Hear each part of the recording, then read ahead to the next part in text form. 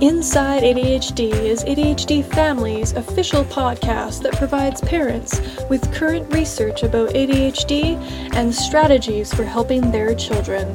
ADHDfamilies.ca is a resource website for parents of children who have ADHD.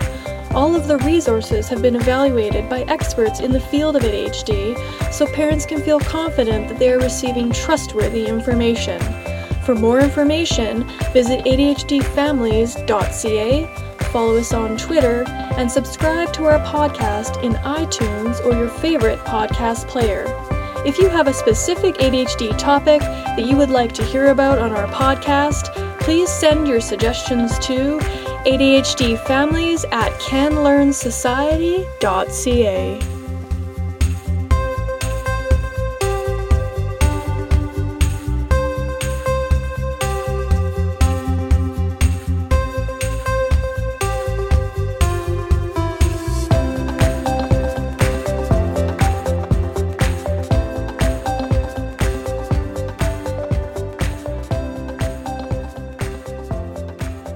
Hello everyone and welcome to Inside ADHD. My name is Krista Foran and I'm a registered psychologist at the Can Learn Society in Calgary, Alberta. And I'm so excited because this is our third week where we were releasing audio versions of blogs written by one of our ADHD Family's team member, Amanda Marchek, who's a medical student at the University of Calgary. And we picked some really good topics that parents have told us they wanted more information on. So our first one was about ADHD and marijuana, and the one that we released last week was about video game addiction. And this week's topic is about mindfulness meditation and ADHD. So if you'd like to read this as a blog, it's also available on the ADHD Family's website. So this week's blog/podcast is titled Mindfulness Meditation and ADHD. Om, Om, Om. For those of you familiar with meditation, you might recognize that mantra. Then again, if you are familiar with the concepts of meditation, including its use of mantras, there's a chance that you wouldn't be reading this blog. For those of you who are, the title might raise a few questions. Can people with ADHD meditate? Is it even possible for someone with difficulties focusing and maybe even sitting still to meditate, let alone gain any benefits from it? And what about mindfulness meditation? How is that any different from traditional meditation? This blog tries to answer some of these questions based on current medical literature. In the strictly medical sense, meditation is the act of thinking deeply or focusing one's mind for a period of time as a method of relaxation. Traditionally, this is done in a comfortable, seated position with the eyes closed and may or may not employ the use of a mantra to help focus the meditation. But what about mindfulness meditation? Mindfulness meditation, more simply known as mindfulness, can be looked at as a subtype of meditation. The key is that mindfulness is about being fully present in a given moment. This means that a person is aware of their inner and outer experiences, thoughts, sensations, emotions, actions, and surroundings as they exist in the moment. True, some people might find this relaxing, but relaxation is not the main goal. Instead, the goal is to learn how to accept and handle your current circumstances with less emotional reactivity. To help you remember this, think of ACA. A for awareness, C, current moment, A, acceptance. In the broadest of terms, this can be accomplished by focusing on two sets of skills: the what skills, what you are doing in the present moment, and the how skills, how you are doing it. So what skills? Observe the situation. Pay attention on purpose to the present moment, including any thoughts, emotions, or sensations you are experiencing. Describe the situation. Describe what you have observed, sticking to the facts and avoiding interpretations or opinions. Participate in the situation. The how skills: non-judgmentally let go of your opinions and work to approach things objectively. 1. Mindfully. Focus on one thing at a time rather than trying to multitask. Effectively. Set a goal and work towards it. So now that we've touched on what mindfulness is, what does the literature have to say about it? Multiple studies have been done looking at the feasibility, efficacy, and outcomes of mindfulness in various populations. What's been found is quite promising.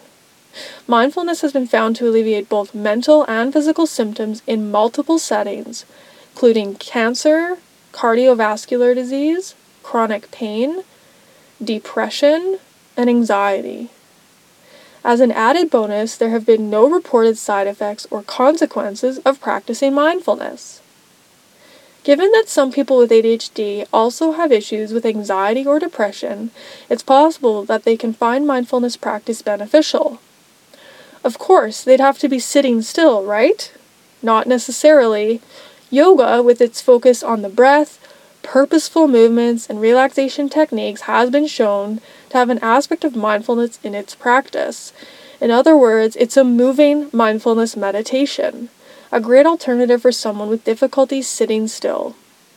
And research has shown that it decreases negative feelings, including aggression, depression, and anxiety, as well as improving the person's ability to remain engaged.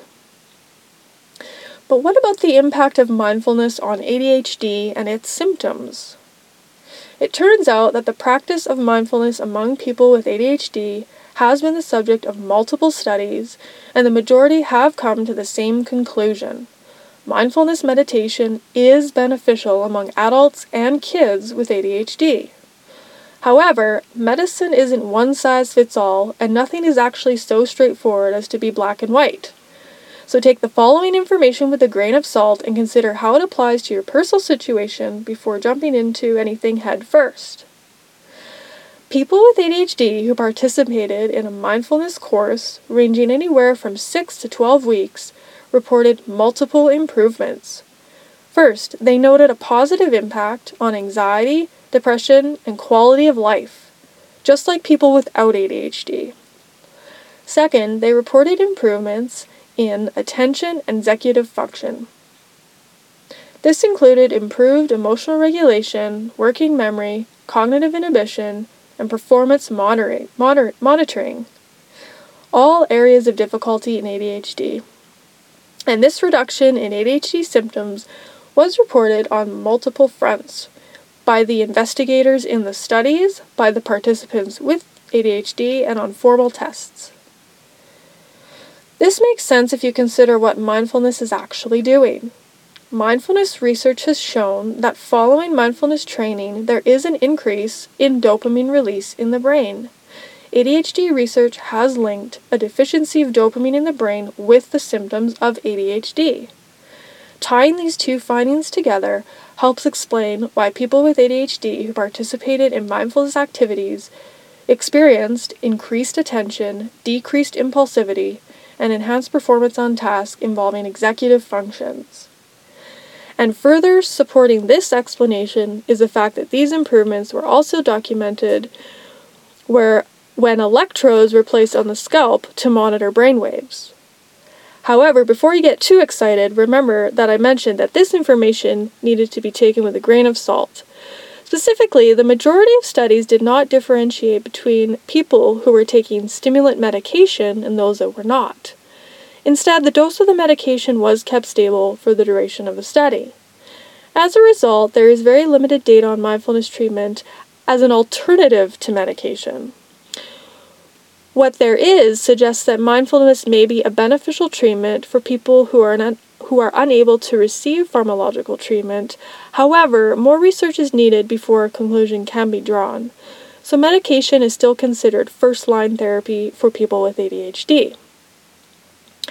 Additionally, when considering children with ADHD, research suggests that they do not have to be the practitioners of mindfulness to still experience its benefits. Research into mindful parenting, a practice focused on preserving the parent-child relationship by acknowledging interactions, the emotions driving these interactions, and how they can cause disconnect, has shown a ripple effect. In other words, working with parents and having them practice mindfulness actually improved their child's ADHD. This included improvements in self-control, attention, and social behavior, along with a reduction in hyperactivity. On top of the benefits reported for the children, it was reported that parents experienced a decrease in parental stress and improved parental satisfaction in parenting skills and their parent-child relationship. Furthermore, the data is suggesting that there might be an additive effect of the benefits of mindfulness for people with ADHD if both parents and children practice mindfulness on a regular basis. To conclude, there are a few things to keep in mind if you choose to incorporate mindfulness into your daily life. 1. Mindfulness practice can be incorporated as one aspect of a person's ADHD treatment plan. This means that if you decide to incorporate mindfulness into your ADHD treatment, you shouldn't stop your ADHD medication or alter other aspects of your treatment plan without talking to your doctor first. 2. Start slow. Try starting off with a 5-minute mindfulness meditation, or if this is too long, try one that is only 2 to 3 minutes. Practicing mindfulness isn't about who can meditate the longest, the quickest, but about embracing a non-judgmental, moment-to-moment awareness in life and the benefits that this can bring. 3. Find what works best for you. Remember, there is more than one way to incorporate mindfulness into your life. Perhaps sitting meditation doesn't work for you. That's okay. As was touched on earlier, there are moving mindfulness meditations. Yoga and walking mindfulness meditations are both options. Having trouble staying focused? Consider using guided meditations to get started. Lastly, if group or in-person sessions aren't for you, mindfulness sessions or tutorials can be found online and have been shown to have comparable benefits to the in-person sessions. 4. Be kind to yourself. Practicing mindfulness is like learning to do anything else. It takes time, and you can't expect to be a master at it right away. Yes, your mind will wander. That's normal and expected. The key is to acknowledge this when it happens, show yourself kindness and compassion, and then to let the thought go. Thanks so much for joining us this week for our blog/podcast, Mindfulness Meditation and ADHD. Again, if you wanted to read this audio blog in written form, it's available on our ADHDfamilies.ca website. I'm Krista Foran, and I'll be excited to join you next week for our final blog/podcast. Have a great week, and we'll see you then.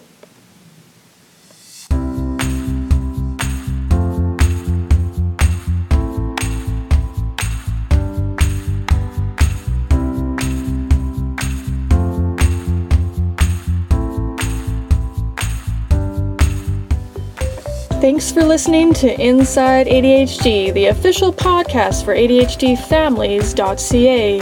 For more information about ADHD and how to help your child, visit ADHDfamilies.ca, follow us on Twitter, and subscribe to our podcast in iTunes or your favorite podcast player. If you have benefited from the Inside ADHD podcast, please help spread the word to others by posting a review in iTunes.